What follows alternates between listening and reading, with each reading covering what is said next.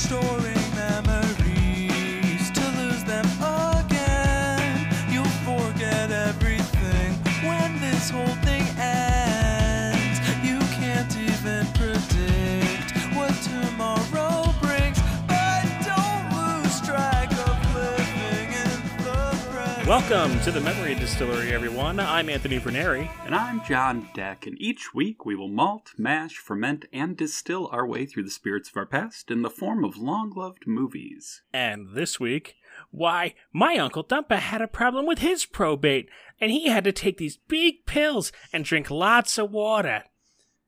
That's right, we're watching Who Framed Roger Rabbit from 1988, directed by Robert Zemeckis. And everyone, please welcome to the show our special guest, 2 weeks in a row now with special guests, Alex Shebar. Welcome to the show. Tell us about yourself. Great question. Trick question. You're always on the spot. Yeah, right? I'm like, oh, I've lost all knowledge of who I am.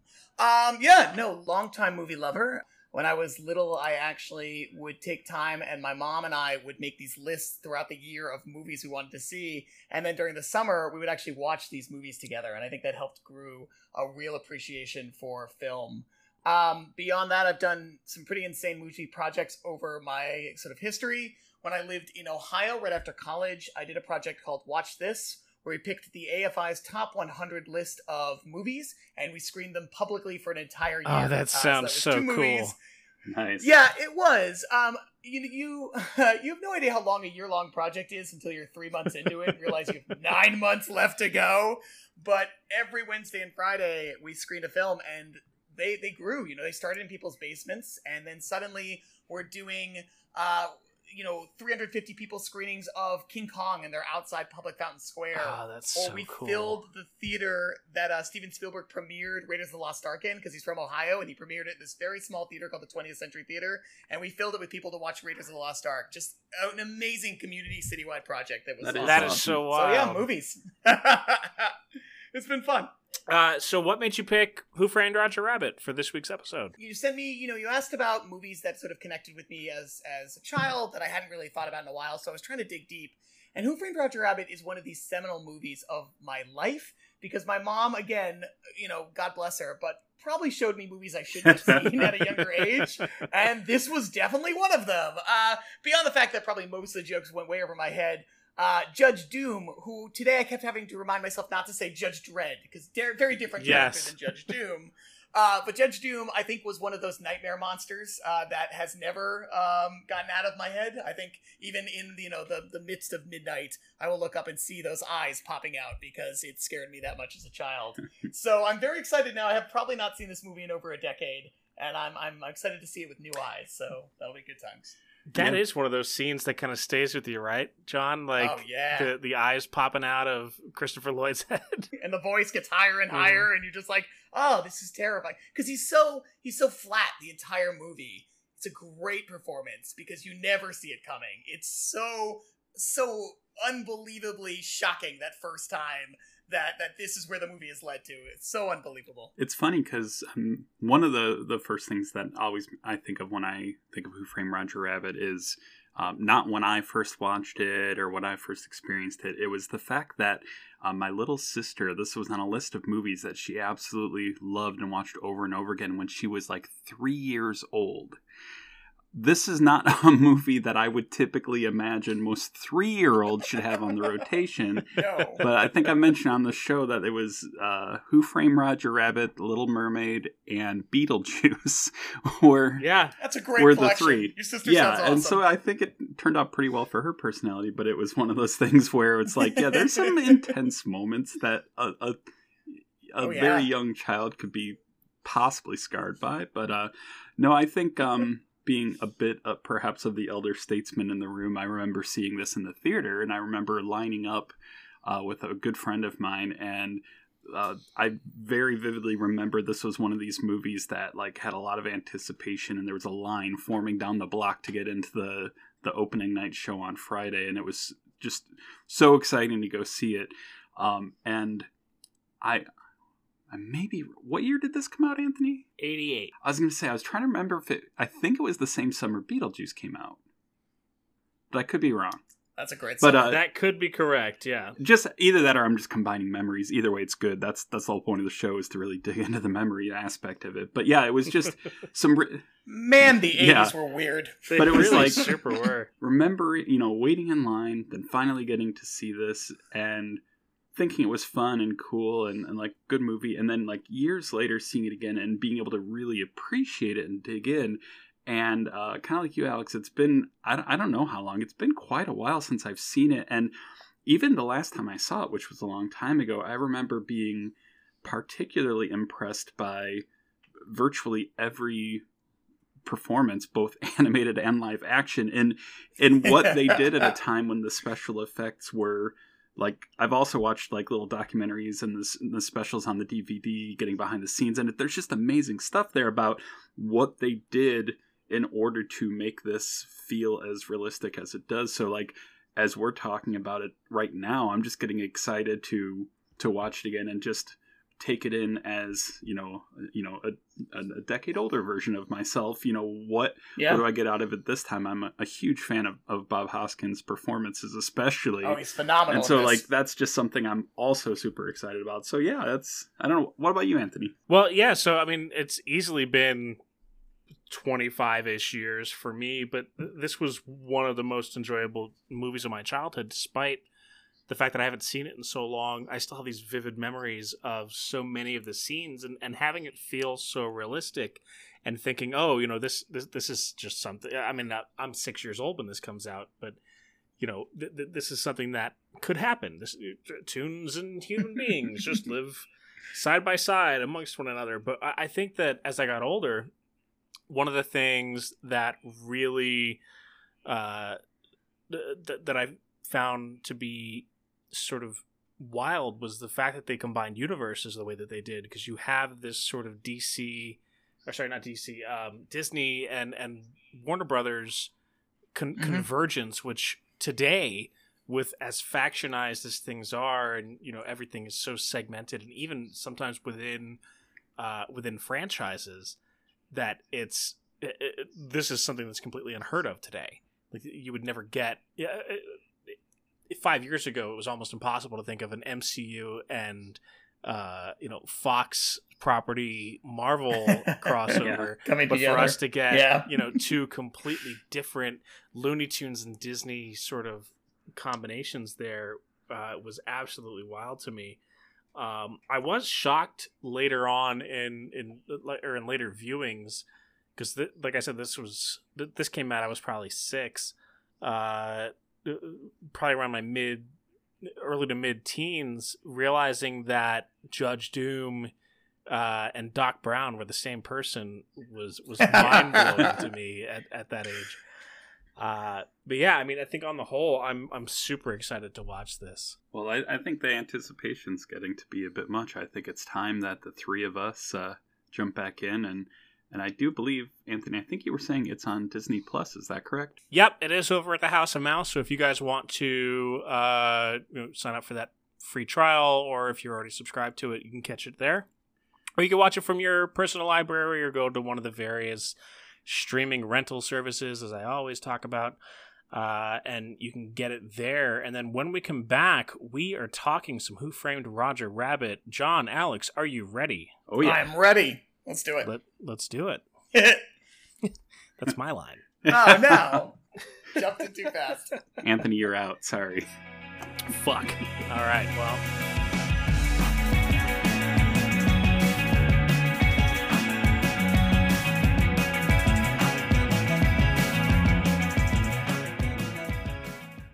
We are back, everyone. Alex, thank you again for joining us. For those of you who either weren't paying attention or somehow managed to jump into the podcast at just the right time, we just got done watching Who Framed Roger Rabbit. Sure did. First impressions of this most recent watch, gents. I mean, this movie holds up, which is wonderful, because it has been a long time since I've seen it, and I was kind of worried on 2 levels. One, was it going to be as funny and as wonderful as I remember it being? And the answer is yes, it was. And then 2, were there going to be problematic moments that sometimes films from the 80s tend to have? And the answer is no. I was really surprised on the lack of kind of moments that made me cringe and go, ooh, if they were cutting that now, it would be here. There's a lot of really great sort of subtle social commentary in the film, but nothing that overtly was like, ooh, if they made that today, they would not include that. I was wonderfully surprised that it not only holds up, but it actually holds up well. Yeah, I think as far as like especially when we talk about, like you just said, 80s movies and things that, you know, you couldn't do today. I think the only thing that I might have called questionable would be the cartoon the bullets, yeah, and the gun. Exactly, that was the one moment. The one Native American one. You're just like, yeah, that's about it. The whole rest of this movie I found to be simultaneously wholesome and a semi-adult joke, if that makes sense. Yeah. It was just it was a lot of fun to watch, and a lot of great moments that we can talk about throughout the rest of the episode. John? Yeah, I think you could probably, I mean, there's definitely a lot of fun being had with this movie on many different levels. On one level, you do have those fun little borderline adult innuendo, double entendre type jokes that there's no way in hell most kids would have any clue what's going on. And they're sprinkled throughout. And then you also have the technical joy that the people who made this poured into this on so many levels, where they did things in this movie that, like, it's amazing. The average person would never have any clue that it was even there or not, but it was added in because the animators and the people working this wanted every detail, you know, every bit, you know, that could be awesome. And so at a time that we were, you know, pre Andy Serkis, pack as we say, no, Paz. Yeah. Anyway, before all the pass. the CGI stand-ins made things just a bit more technologically believable when it's all hand drawn. It just is amazing to me what they did, and I had fun. I've seen this movie I don't know how many times, but a lot of them, like I said in the opening, was when my younger sister was watching them, and so it blended in. But this time around, I paid a lot of attention, and there was just all sorts of stuff I saw going on there. I had a lot of fun, and yeah, I feel like it's still very stylistically just really well done and exciting. What am I even saying? I'm just overwhelmed because somebody else jumped in quick. No, it's true, because you watch it and the physical comedy in this movie is joyful and hilarious and ridiculous, and the fact that it's not people, it's people and cartoons, or all cartoons, or this beautiful mix, you just keep laughing and you're like, this is wonderful. You know, you mentioned CGI, and CGI is amazing, but there is a lifelessness that sometimes brings the CGI. This whole movie was life. It was just, oh my God, an explosion of joy. Like, how could you not watch this movie and smile the entire way through?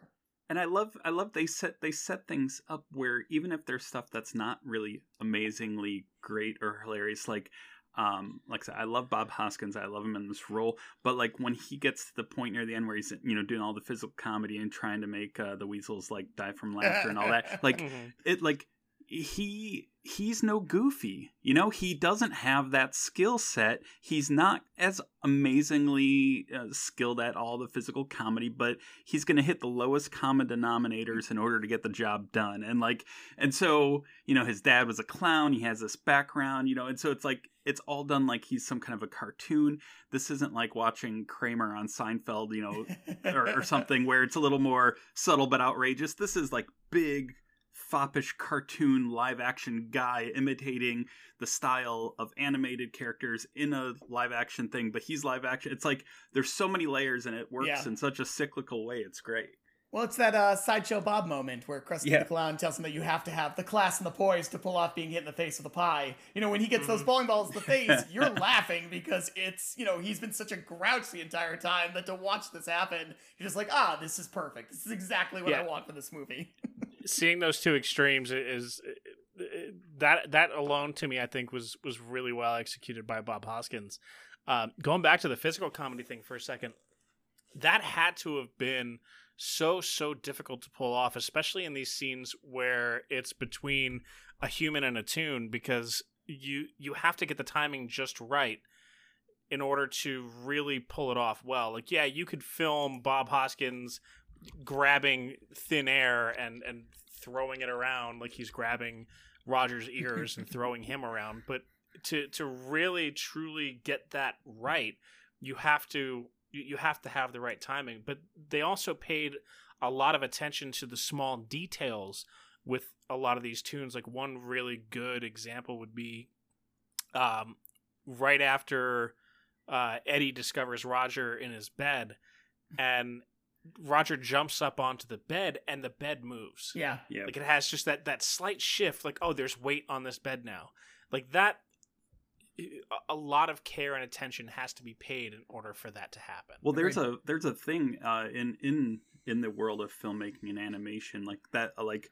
Yeah, this what's it is called? like, Bumping the lamp? Yeah, like before memes, there, people came up with phrases because they didn't know how to put words onto images. Anyway, but like, yeah, bumping the lamp. That's exactly it. Where he's working with the hacksaw and trying to get the lamp, and like as he sits down, his head hits the lamp, and that lamp is swaying back and forth, and every shadow in the scene on Roger and on Eddie and on the handcuffs, everything is perfectly. They have to hand animate and clear out the actual shadows of the moving lamp with the stand-ins that are, holding the part of the handcuff that's up as Roger is presumably holding it. They have some sort of contraption holding that, and like the whole time when the lamp's moving around, they're animating all of the shadows, but also wiping out the unnecessary shadows. And it's like, what are the chances that like a person watching this is going to notice a tiny flicker of part zero. Of a shadow They're on not the ground? even going to notice it. Yeah. And so it's like, no, because you're going to have your mind fucking blown by all of this this technical wizardry that's happening. And so, yeah, so it's like that kind of love, I think, in a way, it reminds me a bit too of some like Jim Henson, Muppet type things where you just have some subtleties wizardry. And performance, and some things that like bring you into the moment and make you think that this puppet or this Muppet was like an actual character in the movie or show, and with this they find this way to bring you in where maybe you don't forget that it's animation, but you just think of it as an entire story and stop obsessing over the fact that you have animated characters interacting with humans. It becomes seamless enough that it's amazing that they even achieved that. Yeah, it never pulls you from the story. You just kind of accept it. You're like, oh yeah, this is life. This is the reality they live in. And you're never like, oh, that makes zero sense in reality.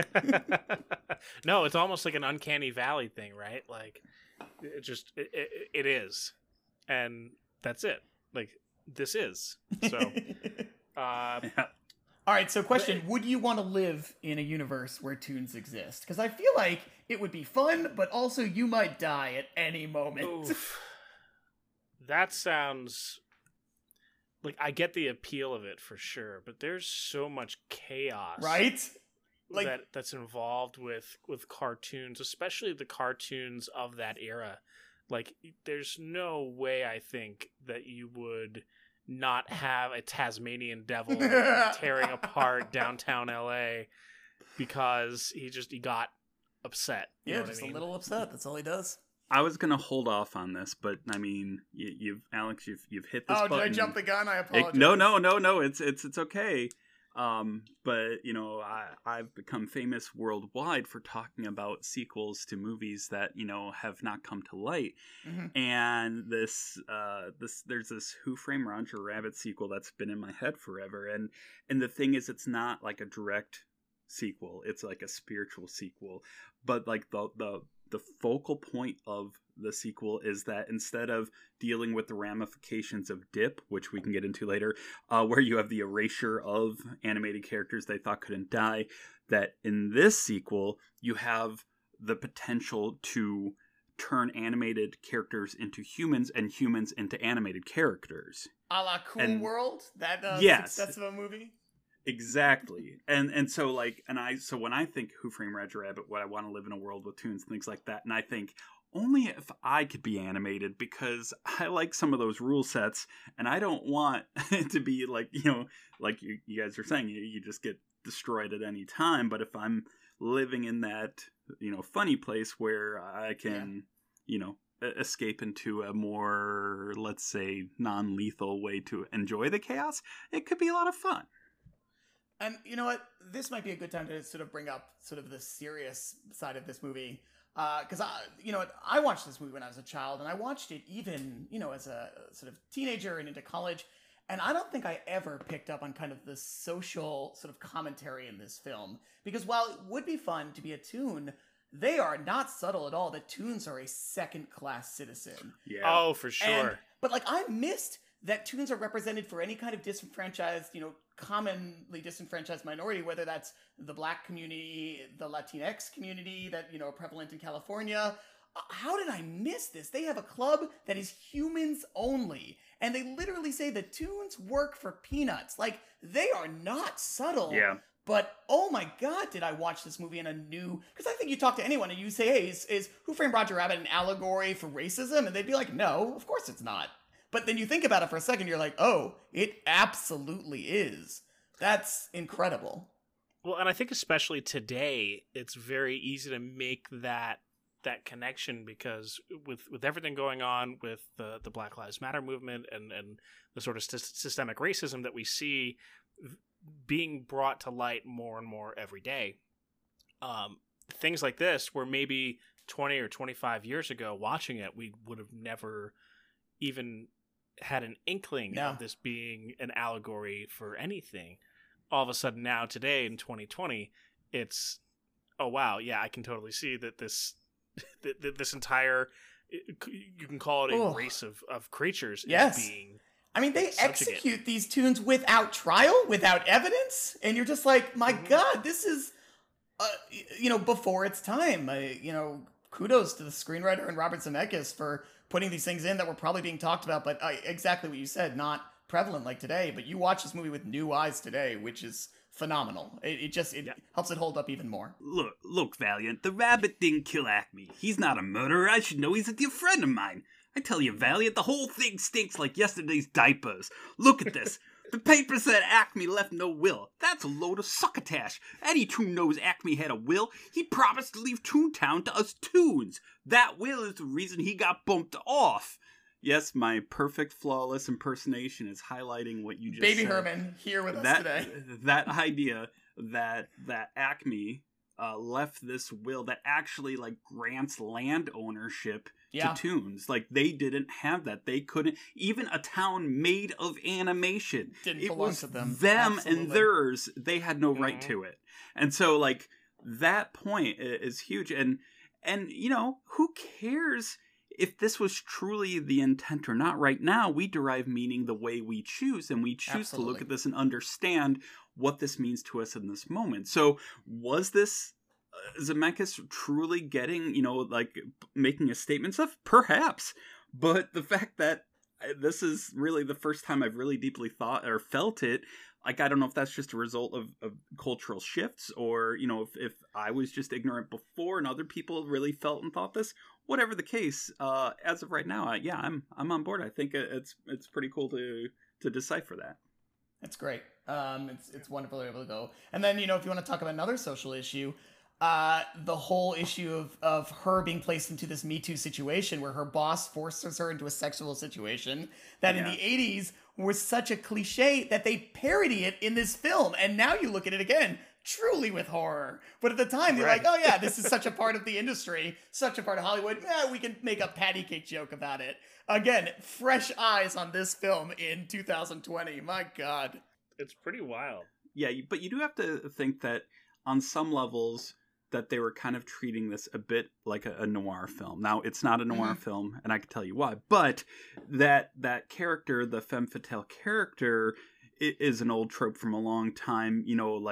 Not just 80s oppressive women in the workplace being sexually harassed, but going back a long story tradition of women being treated as objects, and that being a literary aspect of the story, unfortunately. And I think, and I wonder, because I don't know if you guys know, but there are, I'll just call them rumors, but there have been talk that there were a lot of different versions of this film that were thrown out there. Number one, because of the short story it's based on, but also because of interviews with different people involved in the writing and directing, and that this could have been a lot darker, but they wanted to make it more family friendly and to go the direction they did. But originally, there were two possible ways of having either Baby Herman be behind everything instead of Judge Doom. I had not heard that. That's amazing. And there's also another one that Jessica Rabbit is the one that who's behind everything. Okay, I mean that's classic femme fatale. Yeah, and so that part there, like the fact that instead they turn it around and have a happy ending where, you know, both of the heroes end up with the girl, and like that's not a noir movie. That's not how things unfold. It's a lot more tragic than that. But everything ended up being okay in the end here, and it has that nice, fun Hollywood family ending. And okay, great, that's fine. That works for, you know, a certain level. And they weren't going for black and white artistic noir to, you know, to appeal to the, you know, 1% of the population who would really love such a thing. But yeah, like I think that the idea that you could set everything up in this way, make it very clear that Baby Herman is, you know, the mastermind. Yeah, I mean that he's got a 50-year-old lust and a 3-year-old dinky, you know, so like they set it up in the very beginning that this is someone with the brain of an adult. He's got lots of pent up issues going on. I could see that, you know, and he, you know, the whole thing with the will and, you know, that, you know, taking whatever, you know, steps you need to take in order to move them along as a people, I guess you would call the Toons, whatever group you would refer to them as. Like, if Zemeckis really wanted to tell that story, I feel like that could have been an even more interesting way to go. I agree. Now, it's interesting that you said family friendly, and I kind of wanted to bring this up, because there's a scene where Eddie wants the truth out of R.K. Maroon, and he's got him there, you know, with a tie in the animation reel, and he goes, this is a tale of greed, sex, and murder. And I don't think that would ever be the tagline for Who Framed Roger Rabbit, but that is the plot of Who Framed Roger Rabbit. Oh, for sure. But this is a movie that everyone and their parents saw. I mean, I guess it's just because there are cartoons in it, but how in the 80s did we think that this was appropriate for, like, 8-year-olds to watch? Like, your sister, how did they get away with this film? Because this is not a child-friendly film. Yeah, it's amazing to me. Like, first of all, it's rated PG, but, you know, back in the 80s, sure, PG could be anything almost. the MPAA was playing it fast and loose with the PG rating. Look at Spaceballs. But yeah, like, I think I think this is a reason why I to this day really enjoy animated TV shows or movies or anime or things that subvert expectations because they look childish, but they have more to it.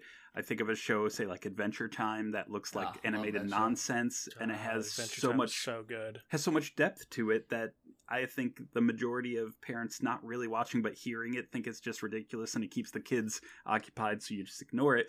Whereas this is like another example of that, where there's animated things in it. Oh, sure, we could spend a lot of money. We could take our kids to the, you know, for something to do on the weekend and go to the movie theater. It's like, you know, so it's just that whole process of, you know, you just happen to get a good movie in the mix of this. It easily could have been horrible, but it just turns out that it's not really a quote unquote kids movie, but it does have enough going on and treated with enough of a light touch that it's only going to give kids nightmares, but it's still a kids movie.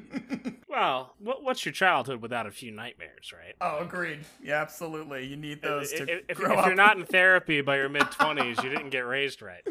Oh, because there's that scene where he's falling from the building, and Bugs Bunny and Mickey Mouse show up, two arguably the most loved children's cartoons, especially of the 80s. Sure. And they straight up murder this man. You know, they, without remorse, with a smile on their face, hand him the spare that turns out to be a tire, and they just, you know, floating down going, oh, that happened. That was more brutal than I've seen from Mickey Mouse ever?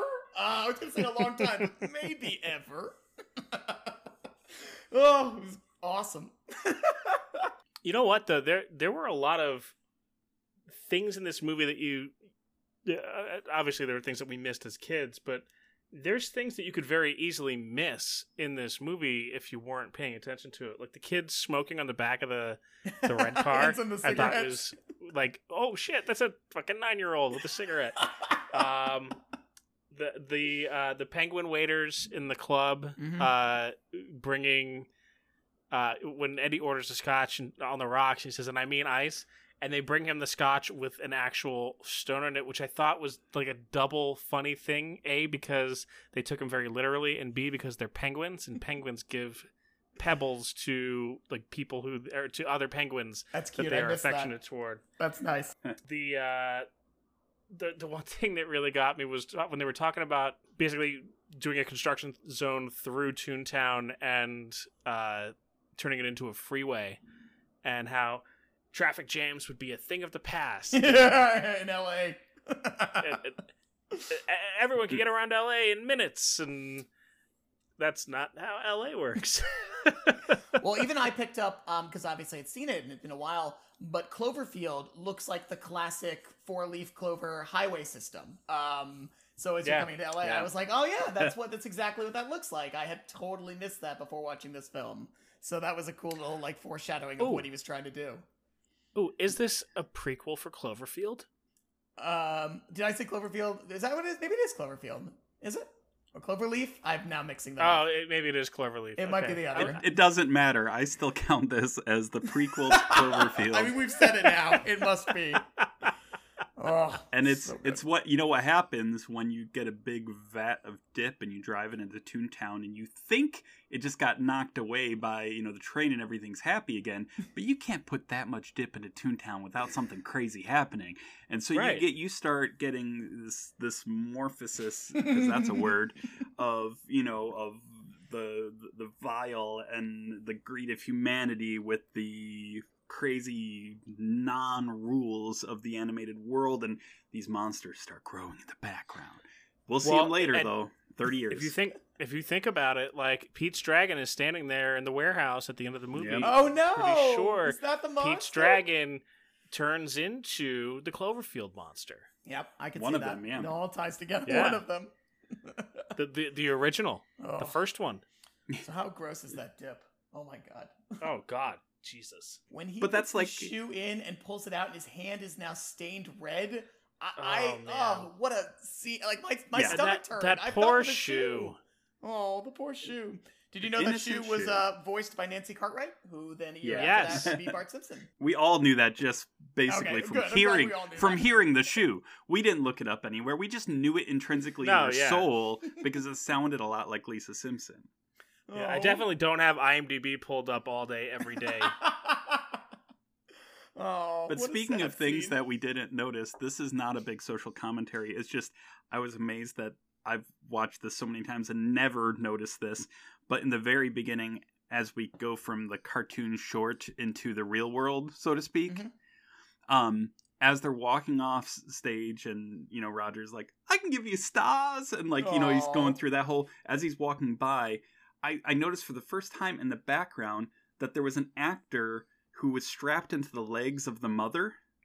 Oh, that's funny. Who was unstrapping like stilts, like he was like walking on large woman leg stilts, and he was like undoing the legs. And I was like, I've never seen or noticed that before. Clever. And so it was like just these little tiny touches, off in the distance, away from all the action. That it's just like. They're really playing to the whole, like, this was all a production set and everything. And so, I enjoyed that quite a bit.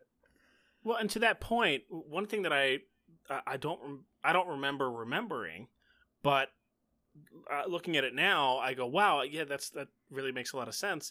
That same scene, right after they yell cut, we have a real refrigerator and a real vacuum cleaner there on the set, whereas before they were very much animated. So the fact that they took those and they sort of morphed them and to in the afterthought make them look like animated objects that just happen to also have 3 dimensions, I thought was really, really creative and wonderfully done. And that giant cartoon cheese in the fridge that I always thought in cartoons looked delicious because it's like perfectly cut with the holes. I was like, why does cheese actually never look like this? I've never seen a cheese that actually looks like cartoon cheese, and it breaks my heart a little bit. Just had a cheesemonger, believe it or not, last week and got some really good cheese, and none of it looked just quite like that even. Never does. Never does. There was a line also sort of early on in the movie when Eddie is in Maroon's office and Maroon just gets done yelling at his assistant or whoever the film guy, and he goes, "How much do you know about show business, Mr. Valiant?" And Eddie goes, well, it's no business like it. No business I know. Nobody laughed at that joke? No. Oh no, we laughed when we saw it. I was left during the movie, yeah. I mean, if you were Bob But Hoskins, when you would've repeated that's it, what I mean. all of a sudden it became completely devoid of all humor as soon as it came from you. I don't know what happened. But Do you want to try it again? We promise we'll laugh this time if you want to. That's okay. Right, it wouldn't be earnest this time. So. I mean, but yeah, please. I was gonna say, if you wanted to get a laugh, what you should have said is, "But the liquor store guy, he knew." See, that's with his arms That like one was good. crisscrossing as he like says it. Oh, it's beautiful. That was so good. Oh, I love the names in this movie. You've got Yeah. Maroon, you've got Valiant, which is a great name for somebody who used to be wonderful and now is kind of a bum. Judge Doom, like they are very, very specific names that are absolutely wonderful in this film.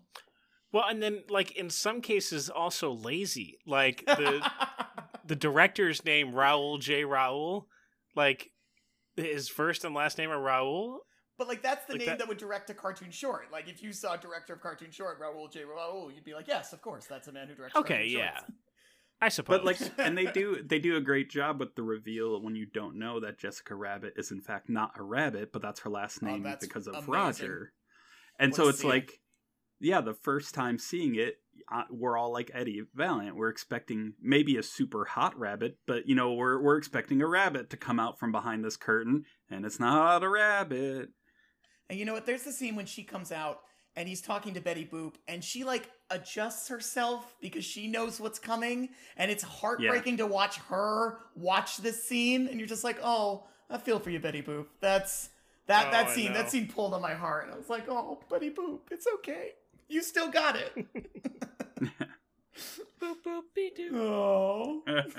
Which was Betty Boop in this played by the original Betty Boop? Ooh, good question. I want to say yes, without knowing anything. I think I remember hearing that this was like one of her last credited things ever. Like, but that like I could be 100% lying. I'm not looking this up. I just have this feeling that it is really her. That's cool. No, I think it is her because Mae Questel, right? I honestly don't remember, but She was in she was in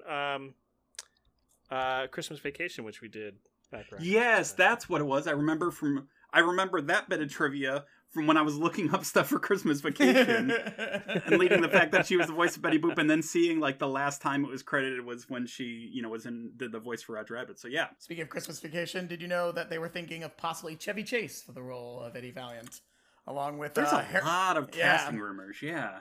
I have I Harrison also- Ford and Bill Murray as well were the three ones they were possibly thinking of. And Yeah. for Judge Doom, I also heard Christopher Lee and what the hell's his name? Tim Curry. Curry? Tim Curry, Yeah. yes. Oh, cool. See, Christopher Lee would make an Tim excellent Curry. Judge Doom.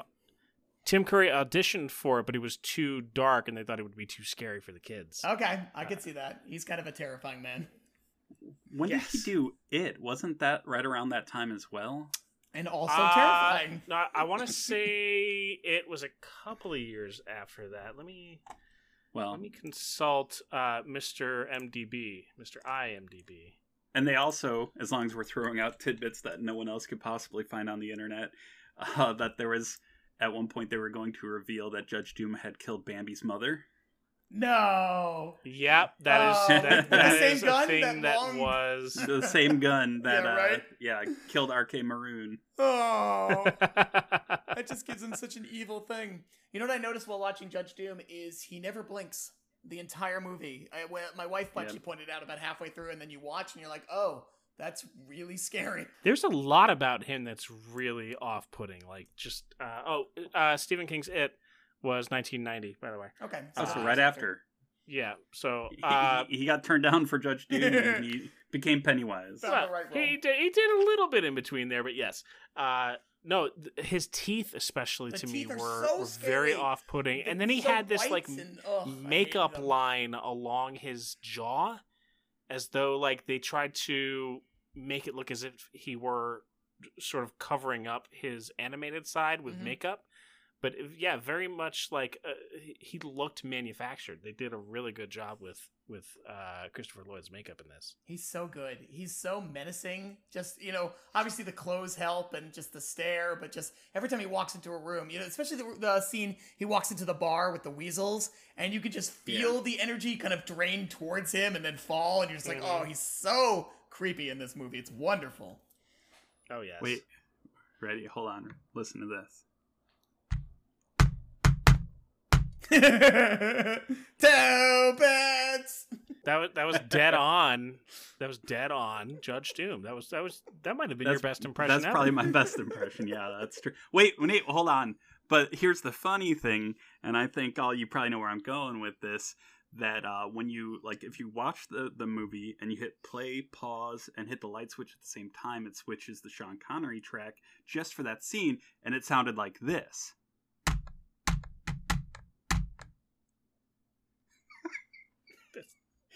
Man, that was uncanny. It's a classic impersonation of Sean Connery, I know. Do you need a towel after that? It's I feel like you two could just take a nap now and just let me carry the load the rest of the way. You're already carrying this podcast. All on you, man. The memory distillery. This just breaks down to 20 more minutes of us doing Sean Connery impressions, and it's the best episode yet. That would literally be John's dream. That's more or less what I've been working towards for the last forever. So yeah, let's definitely make that happen. Now, there were like a million characters that all the different animated characters in this movie. I have two questions.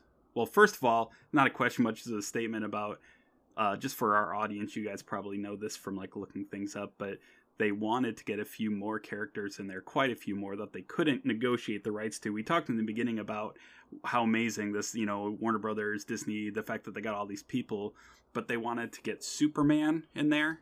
They wanted to get Popeye, Tom and Jerry, Casper the Ghost, and a ton of others, and they couldn't get them.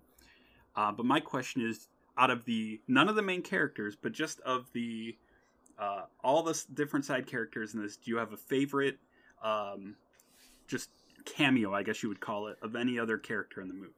Oh, that's a good question. That's a great... So, there was a scene I laughed really hard at where they had the cows auditioning. I know this isn't really a cameo, but then there was a sign behind them and it said cattle call, and I know it's a bad pun, but I laughed so hard as they're all mooing and it says cattle call. That's a hilarious joke. Yeah. That's so well done. And then it did switch right to the brooms from Fantasia as he's playing it with saxophone and they're sweeping up. I loved that. That's actually my answer. I was going to say the brooms, because that whole idea of just being able, I got to do all this cleanup and stuff. I'll just pick up a sax and just and just they start sweeping, and I'm like, yeah, that's great. You mentioned the penguin waiters. Those were wonderful. Yeah. I think for me, I don't know that it was necessarily a particular character, but a particular scene with sort of non-stars of the show. Daffy and Donald dueling pianos. Such a good scene. I'd forgotten about that scene until they were he opened the door and they're playing. That to me I think was that was just a blast. It was so funny to watch the two of them go back and forth. Now, Alex, have you ever listened to the podcast My Brother and Me? I love them so much, beyond and so much. There's I don't know if I have an encyclopedic knowledge of everything they've ever done and have listened to all over 500 plus episodes multiple times. It doesn't matter. The point I'm trying to make is they have one of their episodes, they all get into a competition to see who could do the best Donald Duck impersonation. Which one of them takes it? Well, spoiler alert, they're all horrible. Yeah, sure, that makes sense. But, I couldn't get that out of my head watching Daffy and Donald, fighting at each other, imagining the McElroy brothers doing their impersonations of, I want them to recreate this scene for my enjoyment, and like that's where my headspace was during that scene. A great scene on its own, but funnier in my own head just from being enriched with other context. Completely understandable. You know what scene made me laugh a lot, which it was cheap laughs, but I'm gonna take it anyway, is when he gets into the elevator with Droopy Dog, and you know, he even that first step where he falls and Droopy just goes, "Watch your step, sir." I know it's a cheap laugh, and I still died. It still made me so happy. Good times. Yeah, good times. I have a note here that says I always knew that city engineers were the real villains. I thought that was funny. So actually, funny story about that. A real life story. City engineers really are the biggest villains. We have an intersection near me where you can't turn left on any of the four directions. You cannot turn left. You have to go past the intersection to a turnaround point, and then you may then basically make the left turn action.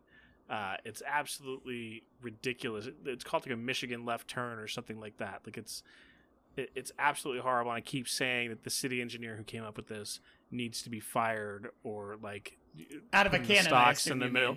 Yes, out of a cannon, or hung like in the stocks in the middle of town square for people to throw tomatoes at them or something. Like, it's just terrible.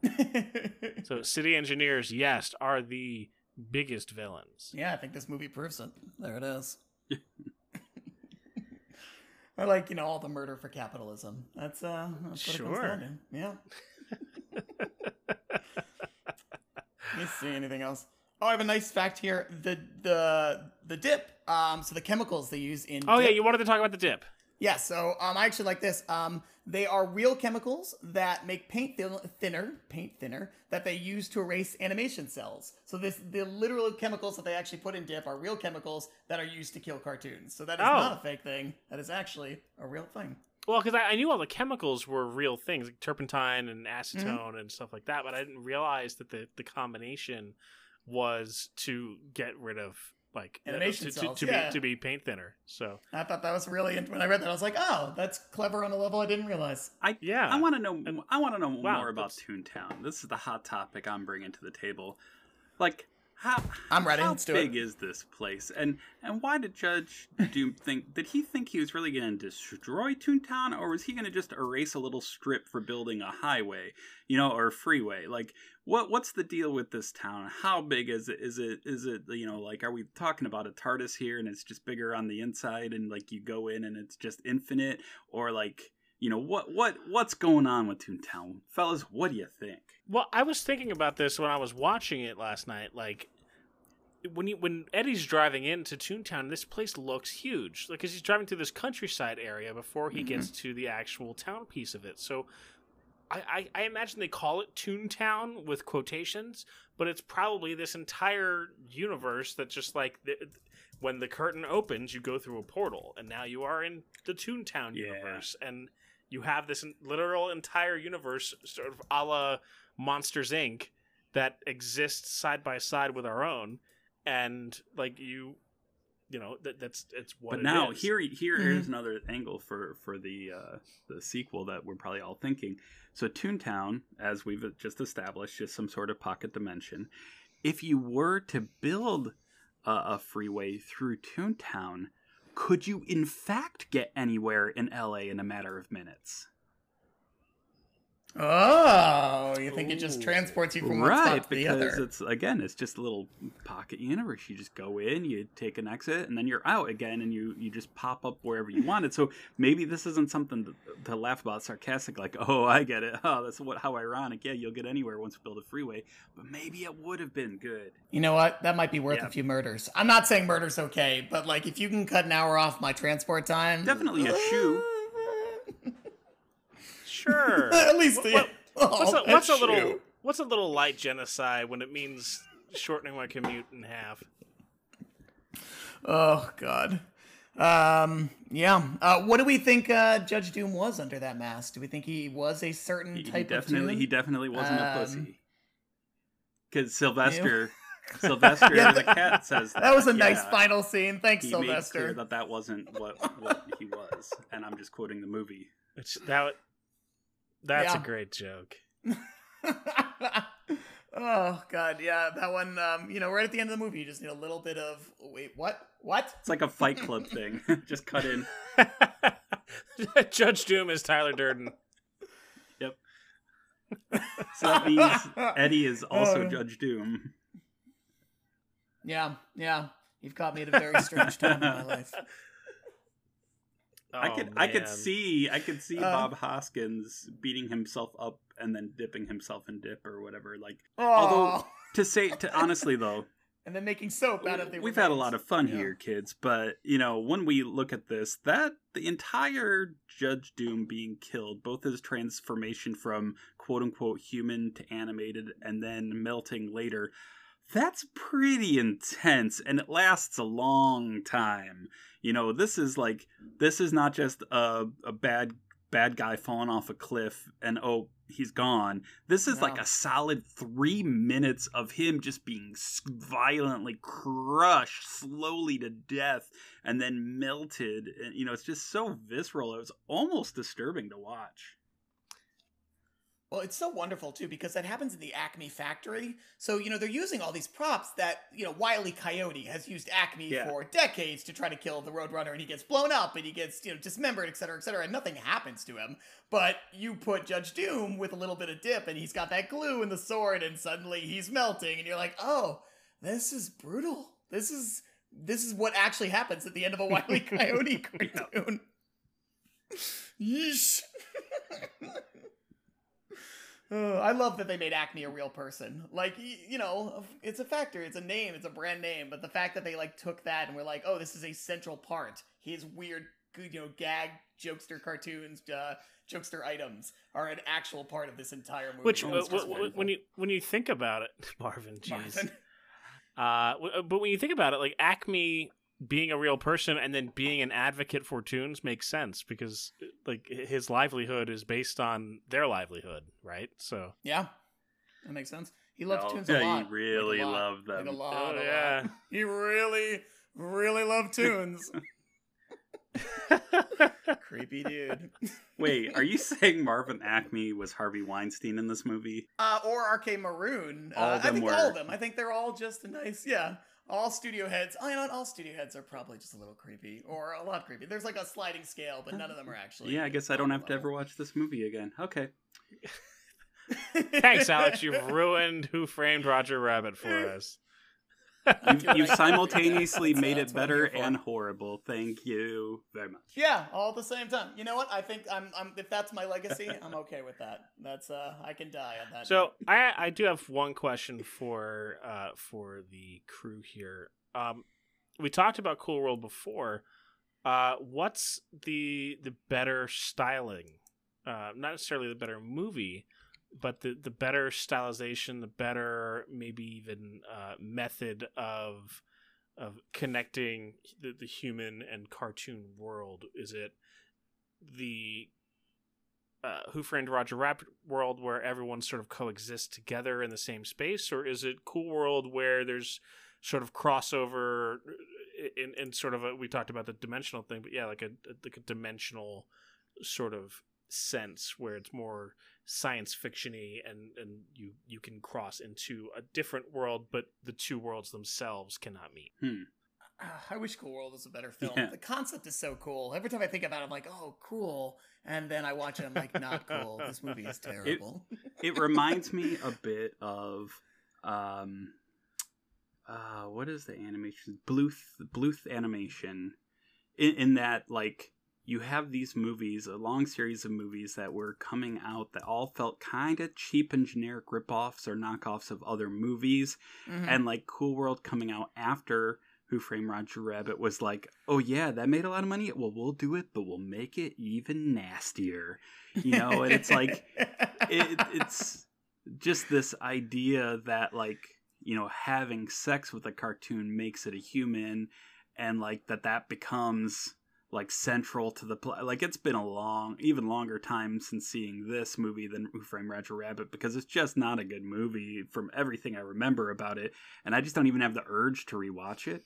But, like, no, you don't need to. But, like, from my recollection, the animation style it just felt cheap. Like in this one, there's a lot of tender love and care put into every little detail to make sure that these 2D creatures felt 3D in a world where they exist. Where here, the scenes where you have Brad Pitt talking to, I don't know any of the characters' names in that movie, but some animated chick, like, yeah, like that. It made such an impact that I can remember a single person's name in it. I don't know, but it's like it feels like he's talking past, just an empty space, and then they drew in and put a little animation cell where that person was. There's no effort made to connect them, and maybe if I rewatched it, I might rethink that aspect of it, but I just don't care to. Cruel World has a lovingly 6% on Rotten Tomatoes, so I don't think you ever need to watch that film ever again. Only if we want to fucking torture ourselves. Yeah, not even that. I feel you. Oh, by the way, now that I've looked this up, just in case you were wondering about names, Kim Basinger plays the wonderfully named character Hollywood. That's HOLLYWOULD. So that's all you need to know about Cool World. That's the character she plays. Nice. Real nice. Wow, that sounds so lazy.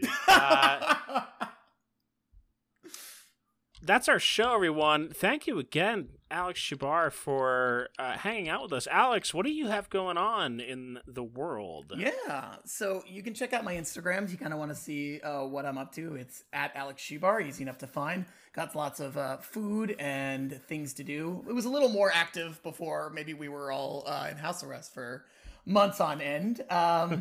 Beyond that, if you are in New York and you do like getting together and you actually have some sort of social media presence, I run a website called NYC Social Club. That's nycsocialclub.com. And it's all for Instagrammers, content creators, bloggers, videographers, etc. to get together in New York and sort of check out interesting things together. We were running really cool events until everything shut down. But someday we will be allowed outside again safely. And when that happens, more things to come. So yeah, check out me on Instagram and check out nycsocialclub.com. That sounds awesome. The next time we're in New York, we will have to come around and check out the social club scene.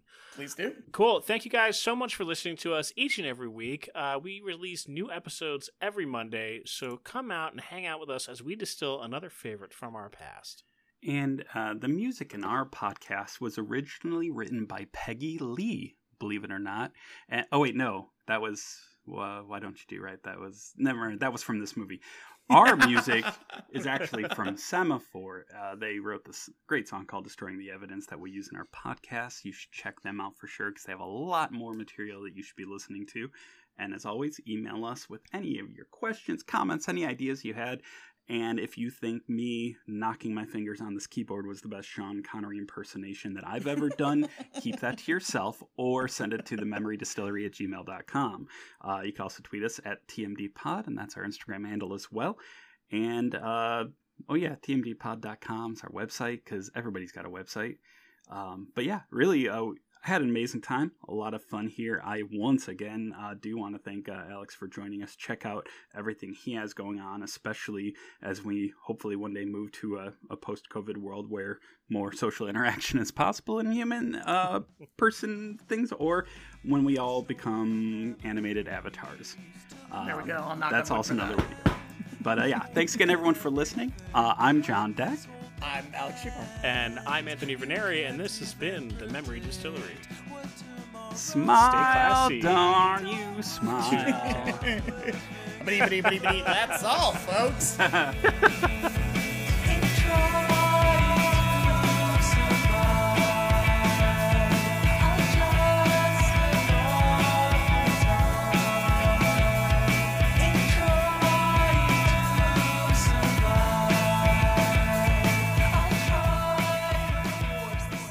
Wait, can you say that legally? That falls under fair use, I think. It's parody. Parody, there you go. That's what I was thinking of. Not Fair use, parody. That's it. Totally different. Good point.